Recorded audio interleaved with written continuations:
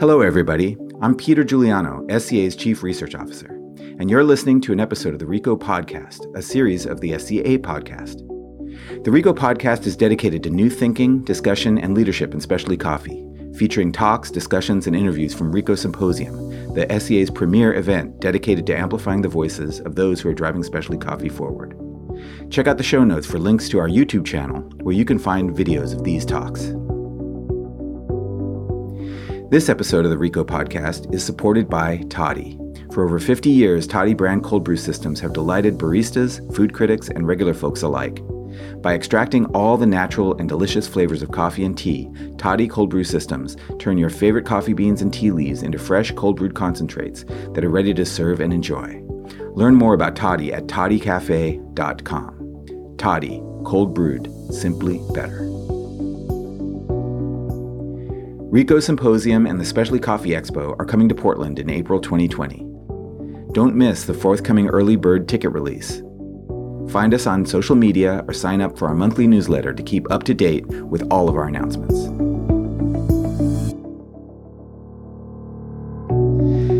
Today, we're very happy to present the third episode of The Role of Innovation in Technical Advancement, a session recorded at RICO Symposium this past April.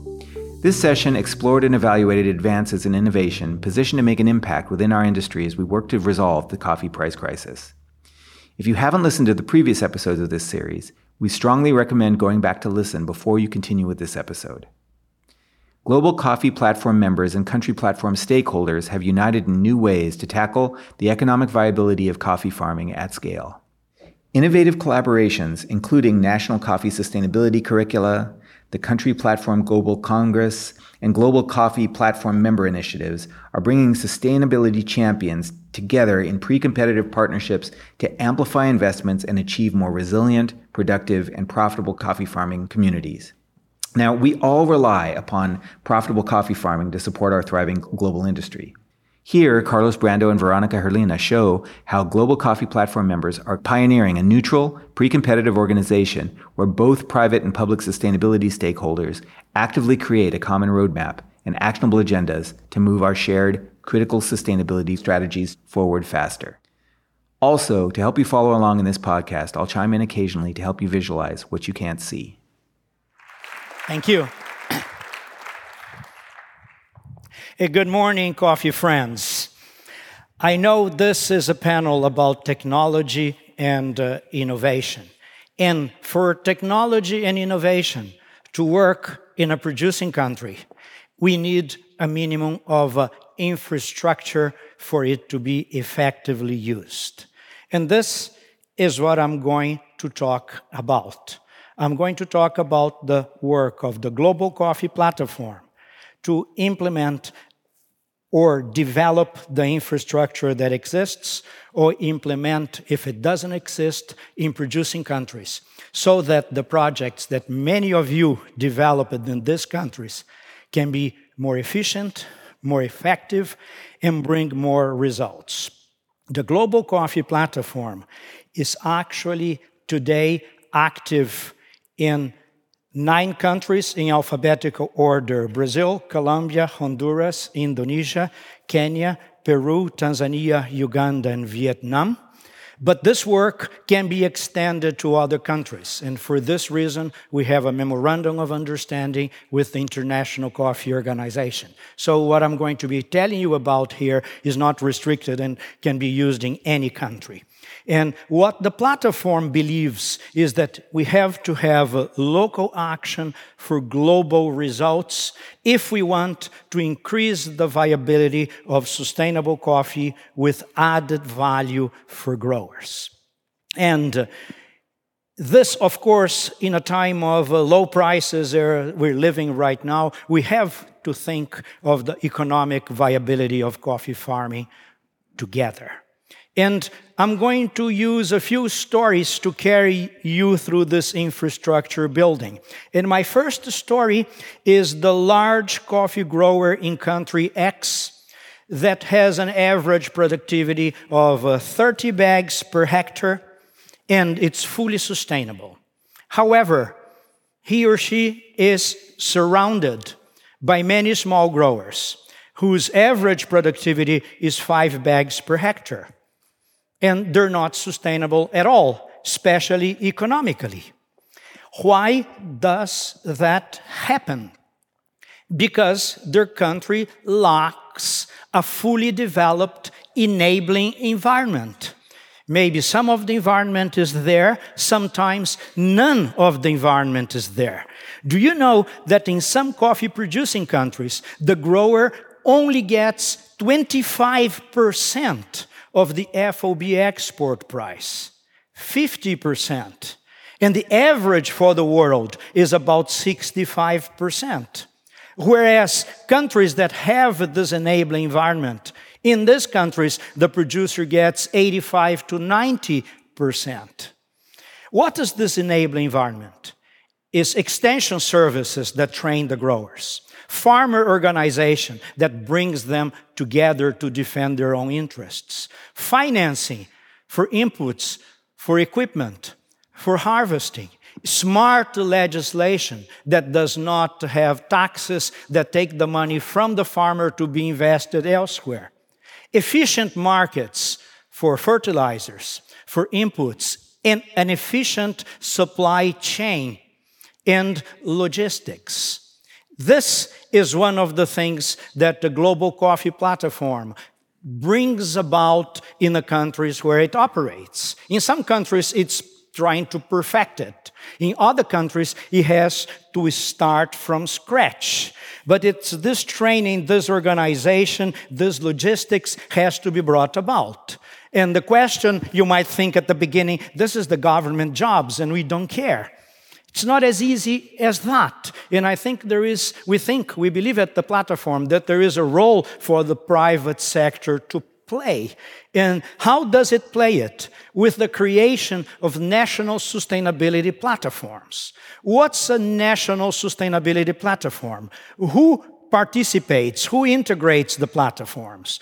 Starting with growers' representatives and their associations, representatives of the trade, representatives of industry, retail, and very, very important, government and civil society, because there can be the main players. But the incentives have to be there for them to operate. So when you bring this all together, you create a national sustainability platform. And you may say, well, many countries already have platforms. But sometimes the platforms are too busy with other things, like financing growers or this or that, and there is no time to look at sustainability itself. That's why we add one more item here.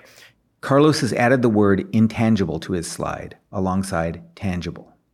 And I know, and I say there is this intangible thing there because these things are sometimes very difficult to justify that they have to be paid for because there are no clear KPIs, results, so we have to make them do with collaboration from government, developing ownership and investment too. And this brings me to my second story. Many of you have projects in producing countries, and these projects can really profit from what you're talking about. Let's think of the $5 million project that is supposed to help 3,000 growers in country Y. It lasts 2 years, and the productivity, which used to be 5, now is 22. And they were not sustainable before, but they are sustainable now. It so happens that after the KPIs, the key performance indicators, are measured at the end of year 2, and that time goes by, you go there in year 4. And the productivity that had gone up to 22 bags per hectare has gone back to 7. And they're no longer sustainable. What happened? The results could not be incorporated, not even by those farmers themselves, let alone the rest of the country. Because the country did not develop a sustainability lingo. There was not a language. Sustainability was not incorporated. It didn't have ownership by the extension services that exist, by the agronomist, by state itself. That's why the Global Coffee Platform has been creating in these countries what's called national sustainability curricula that bring together extensionists, agronomists, not only from government, but from the trade, from roasting companies, and includes the certification schemes like Rainforest Alliance for Seafair Trade. And together, they create a national sustainability curricula that's local to the country.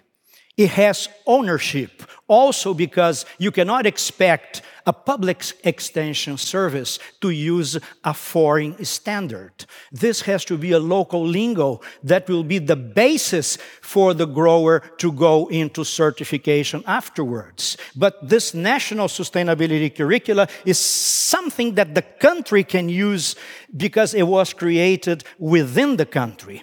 And this also allows you to measure sustainability. On the one hand, it allows you to use the local resources that are there. You have the extension services, the agronomists start to talk a sustainability language that they did not talk before. So you start using local resources, like the extension service in coffee in Brazil spends $70 million per year. We can use that money if we have the proper lingo, the sustainability curricula. But the sustainability curricula also allows us to measure sustainability. Brazil and Vietnam are using a cellular cell phone app to do that.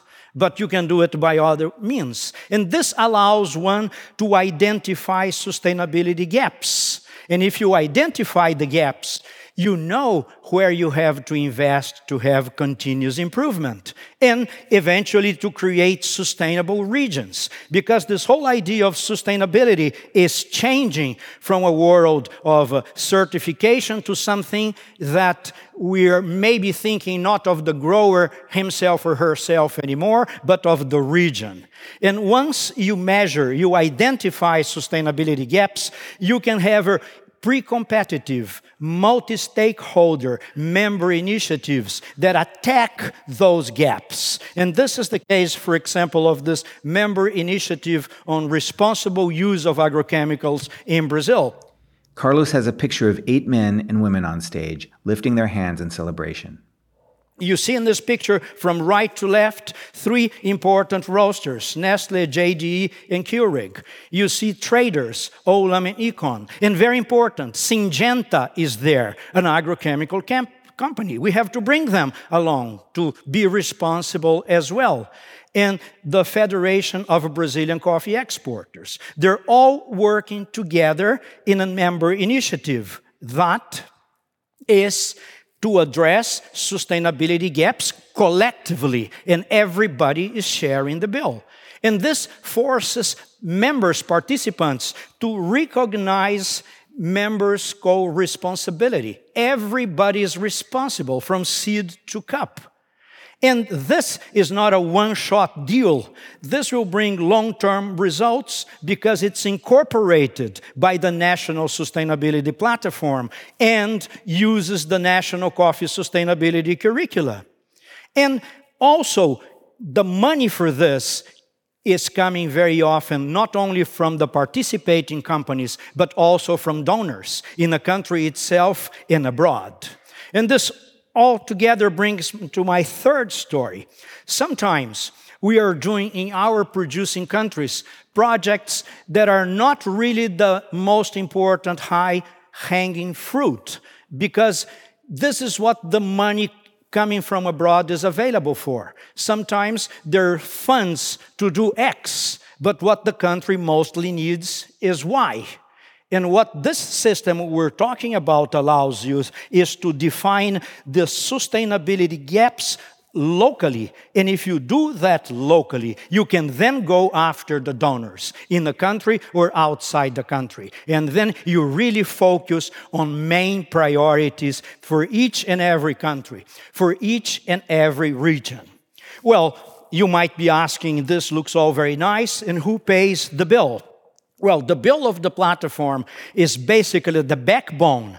The structure that makes it work is paid by member contributions. So we're always looking up to grow membership and to engage more members, because that's the way we can expand our activities. Of course, the backbone is paid by members. The membership initiatives are paid by the ones who participate, and we count a lot on donor money for the projects. And this donor money can come from abroad or can come from the countries themselves. Well, have explained all this to you that seems very theoretical. We're going to move now into what I call the more practical part. And to close this, I want to say to you how hard it is to finance what is intangible. And that's the basics of it. Sometimes there is a lot of money for the tangible part that's easy to measure. But the tangible part often does not work if you do not have the infrastructure that is the intangible. And to show to you how this is working, I'm going to have two testimonials, 1 minute only, one from Dr. Emmanuel, which is the chair of the Uganda Coffee Development Authority and the Coffee Platform, and Dr. Kimemia, who is the chair of the Kenya Coffee Platform. In fact, Dr. Emmanuel is here if you want to stand, Emmanuel. But for the sake of time, we're going to use the testimony instead of having him to speak. Can I please have the Uganda testimony, Dr. Emmanuel's? We have come up with the costings of investing in the 4 categories of coffee production, from traditional system to an improved system, to a commercial system, but also a recommended system. This will consider all the types of production systems in Uganda, in both Arabica and Robusta, in all parts of the country. These results are very useful to the public and private sector because it is helping to guide a focused investment. We have come up with templates which have all the costings for different production systems, and is helping more investors to come in coffee.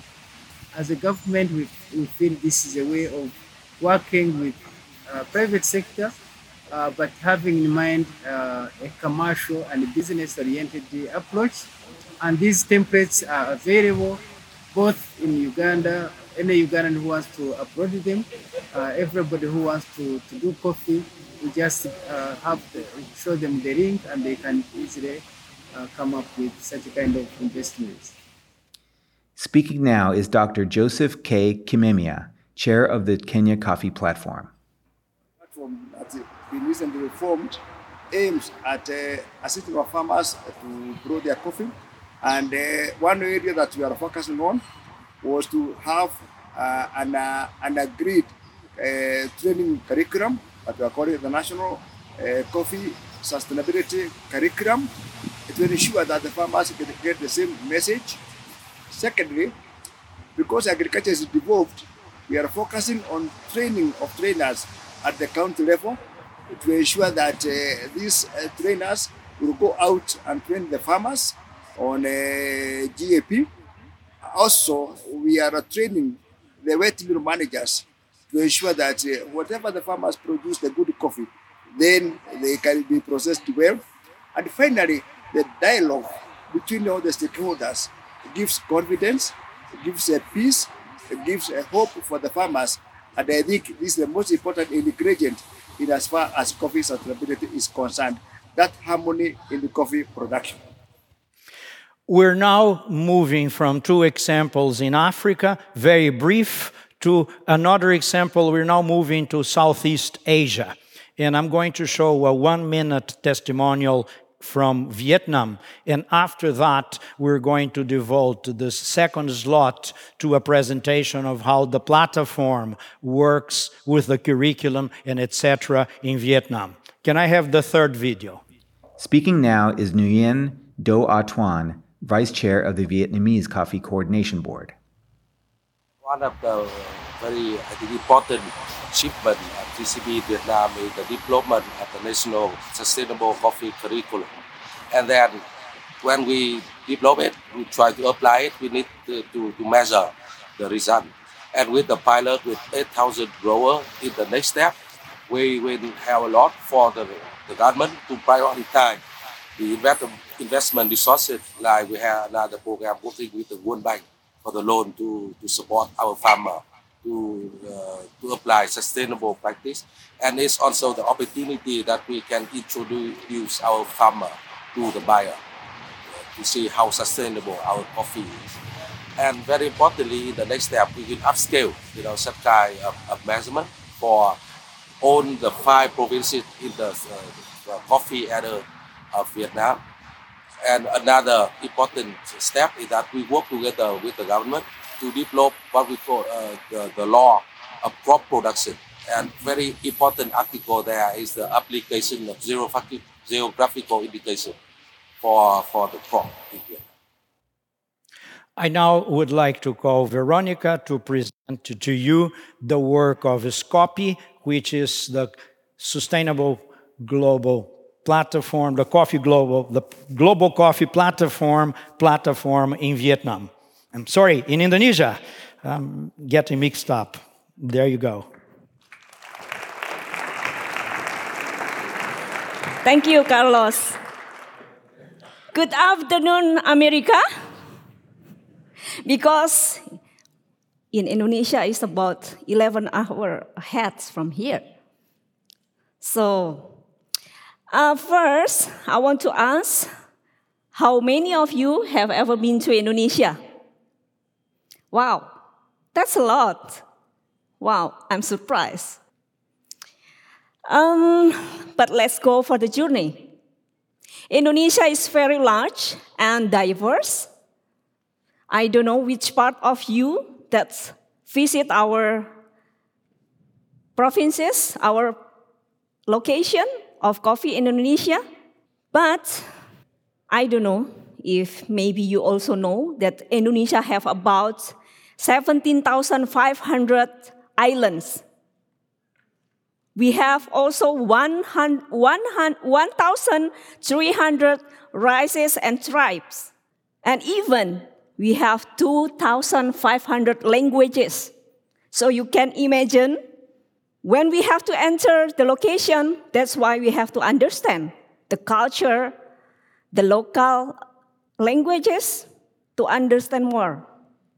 I've been to about 14 provinces out of 15 provinces of the major coffee production in Indonesia. I know of you, maybe Sumatra, right? But have you ever been to Aceh, to Jambi, to Papua as well? So that is quite spread of the location. The challenges, the location is quite distant, the languages and infrastructure, and even the phone signal.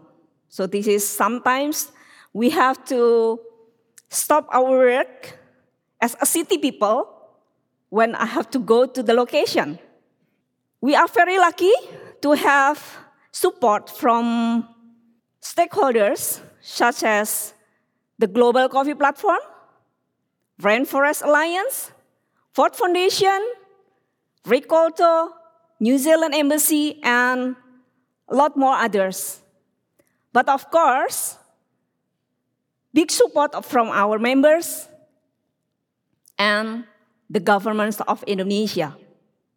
After 325 years of cultivating coffee, the stakeholders gathered and launched this national curriculum.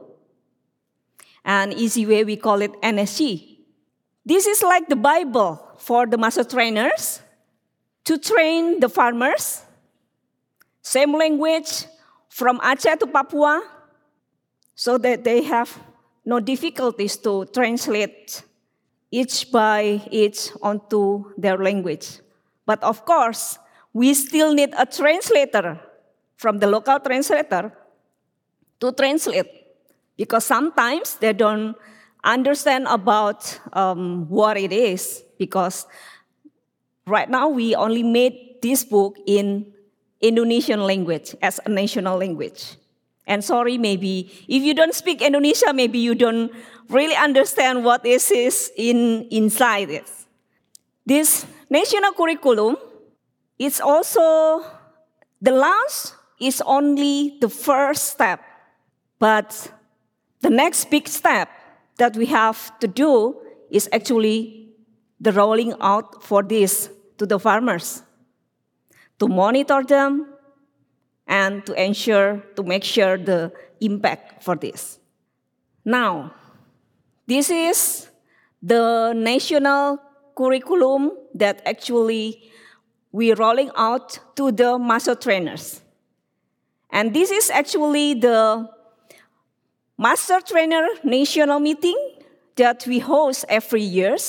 There are 190 from all over 15 provinces with different background, different languages. But here, they speak about national curriculum, the language that everyone knows about this. The next part is they have to talk about what is the plan, what is the program, what is the follow-up after they have to return to the region. Because this is that we really want to see about the farmers getting the rollout from them. This is more challenge that we also have to build the development for monitoring evaluation system.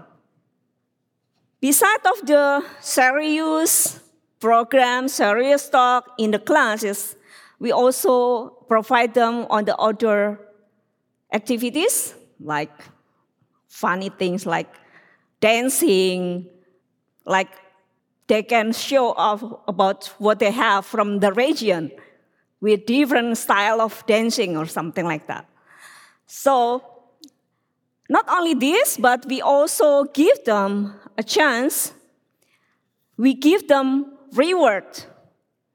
Give them award for the people, the master trainers that actually achieve what they did in the field, that we can value them.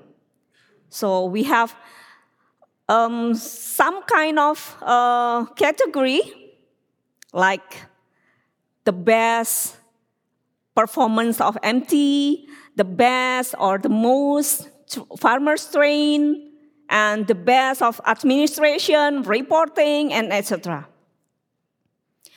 Last 2 months ago, we have the pilot monitoring project in 2 locations.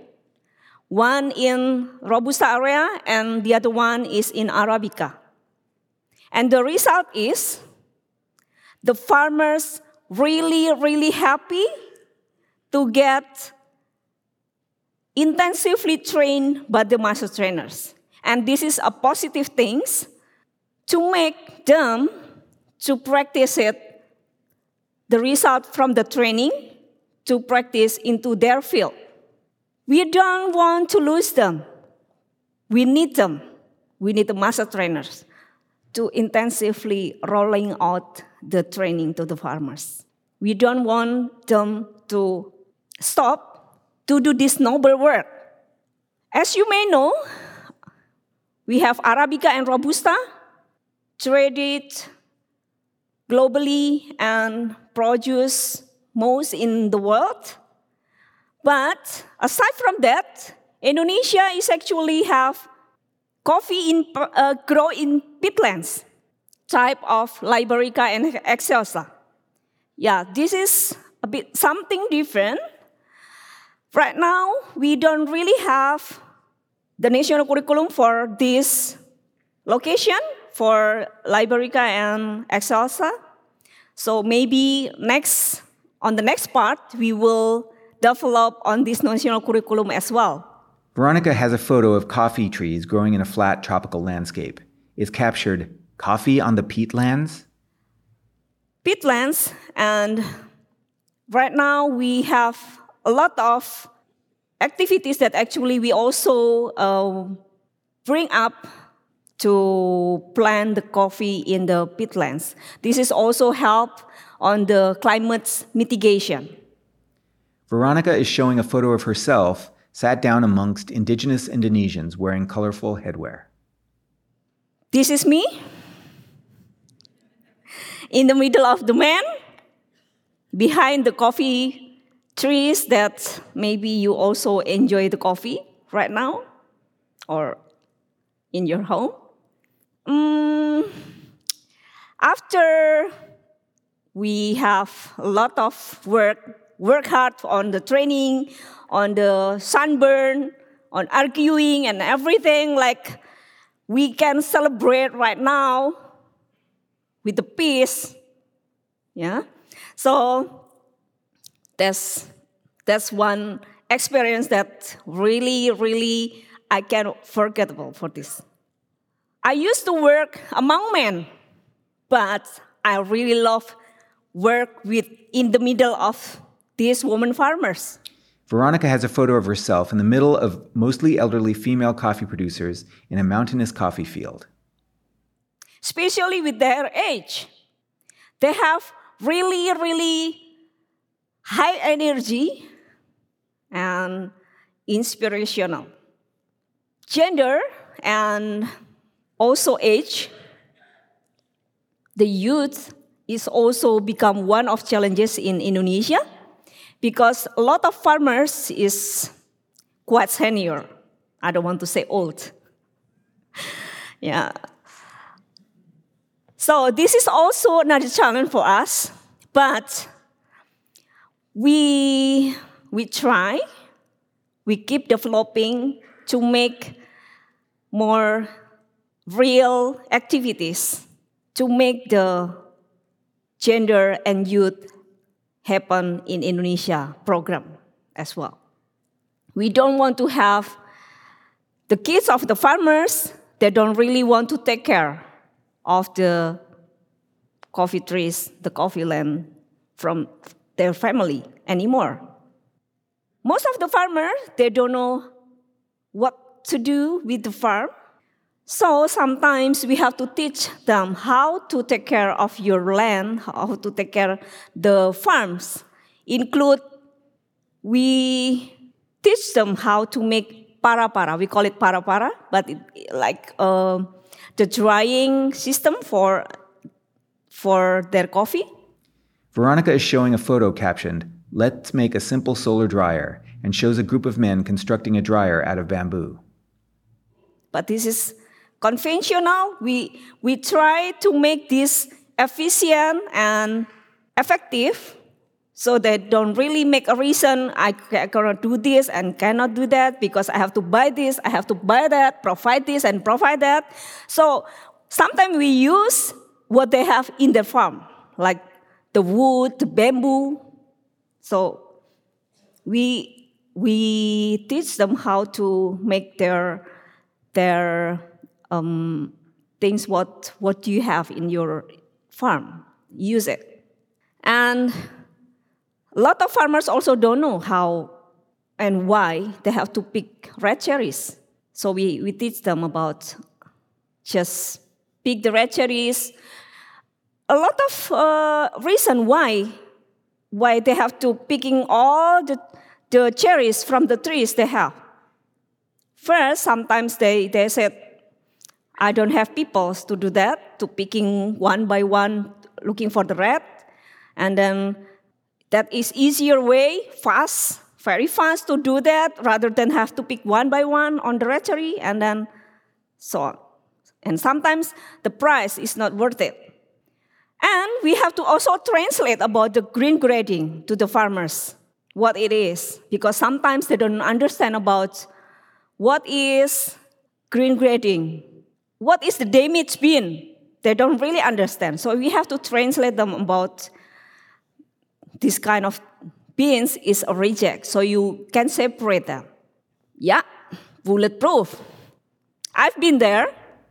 Veronica has a photo of herself walking in a line through a field, and everybody is wearing bulletproof helmets and vests. So sometimes the coffee you drink, the coffee you're enjoying, is not easy to get.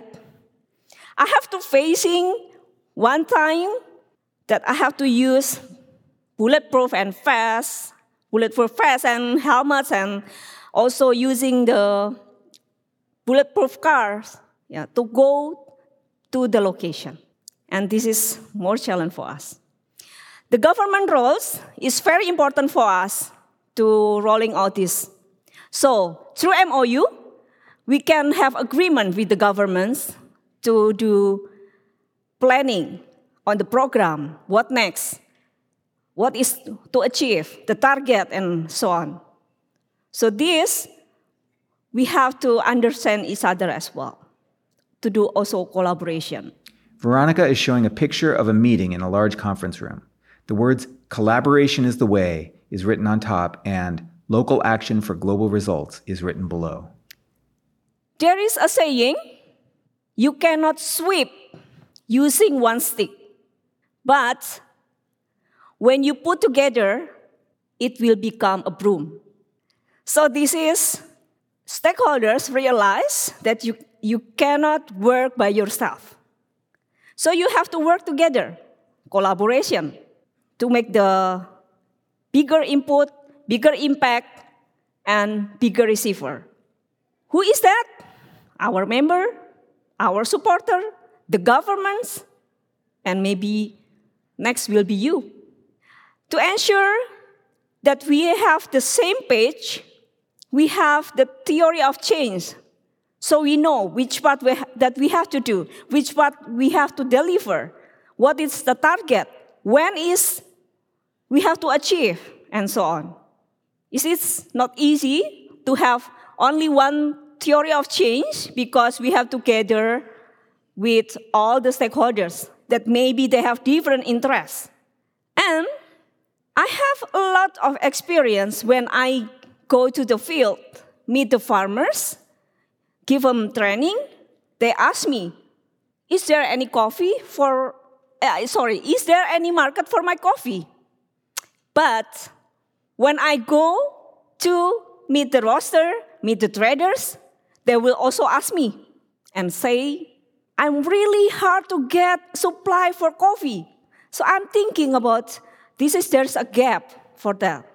So we develop one event. We call it Pasar Coffee or Coffee Market. We call it Pasar Kopi by Skopi.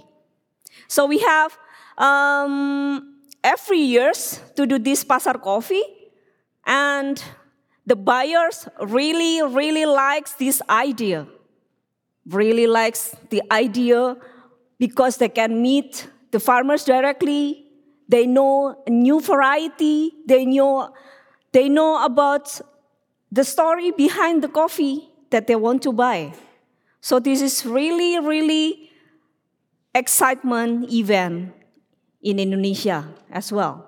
We did it 2 times last year in Jakarta Coffee Week and also in the Trade Expo Indonesia.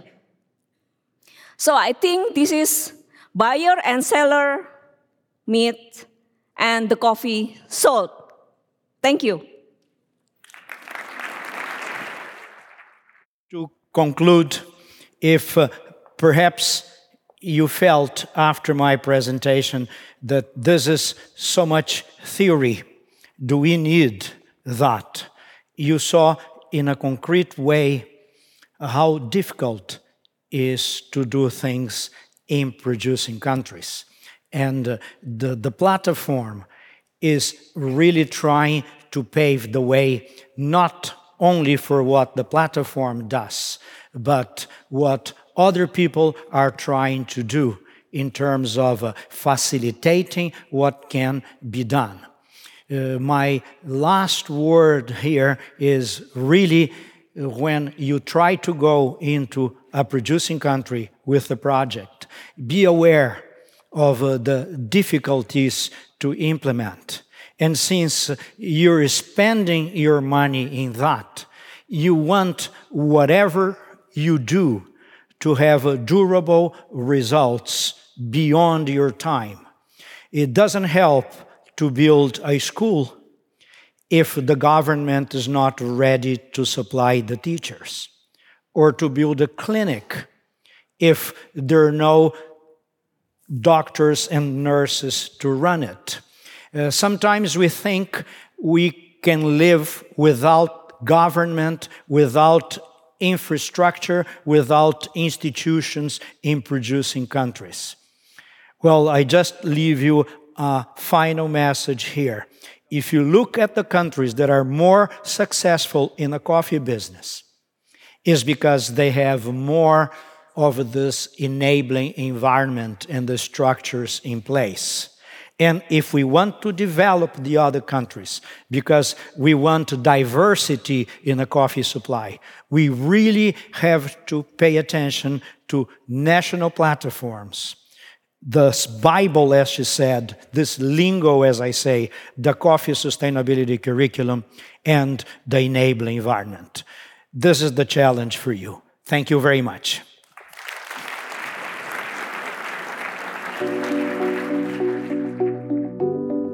That was Carlos Brando and Veronica Herlina at RICO Symposium this past April. Remember to check out our show notes to find a link to the YouTube video of this talk, a full episode transcript, and a link to speaker bios on the RICO website.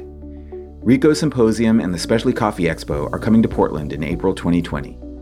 Don't miss the forthcoming early bird ticket release. Find us on social media or sign up for our monthly newsletter to keep up to date with all of our announcements.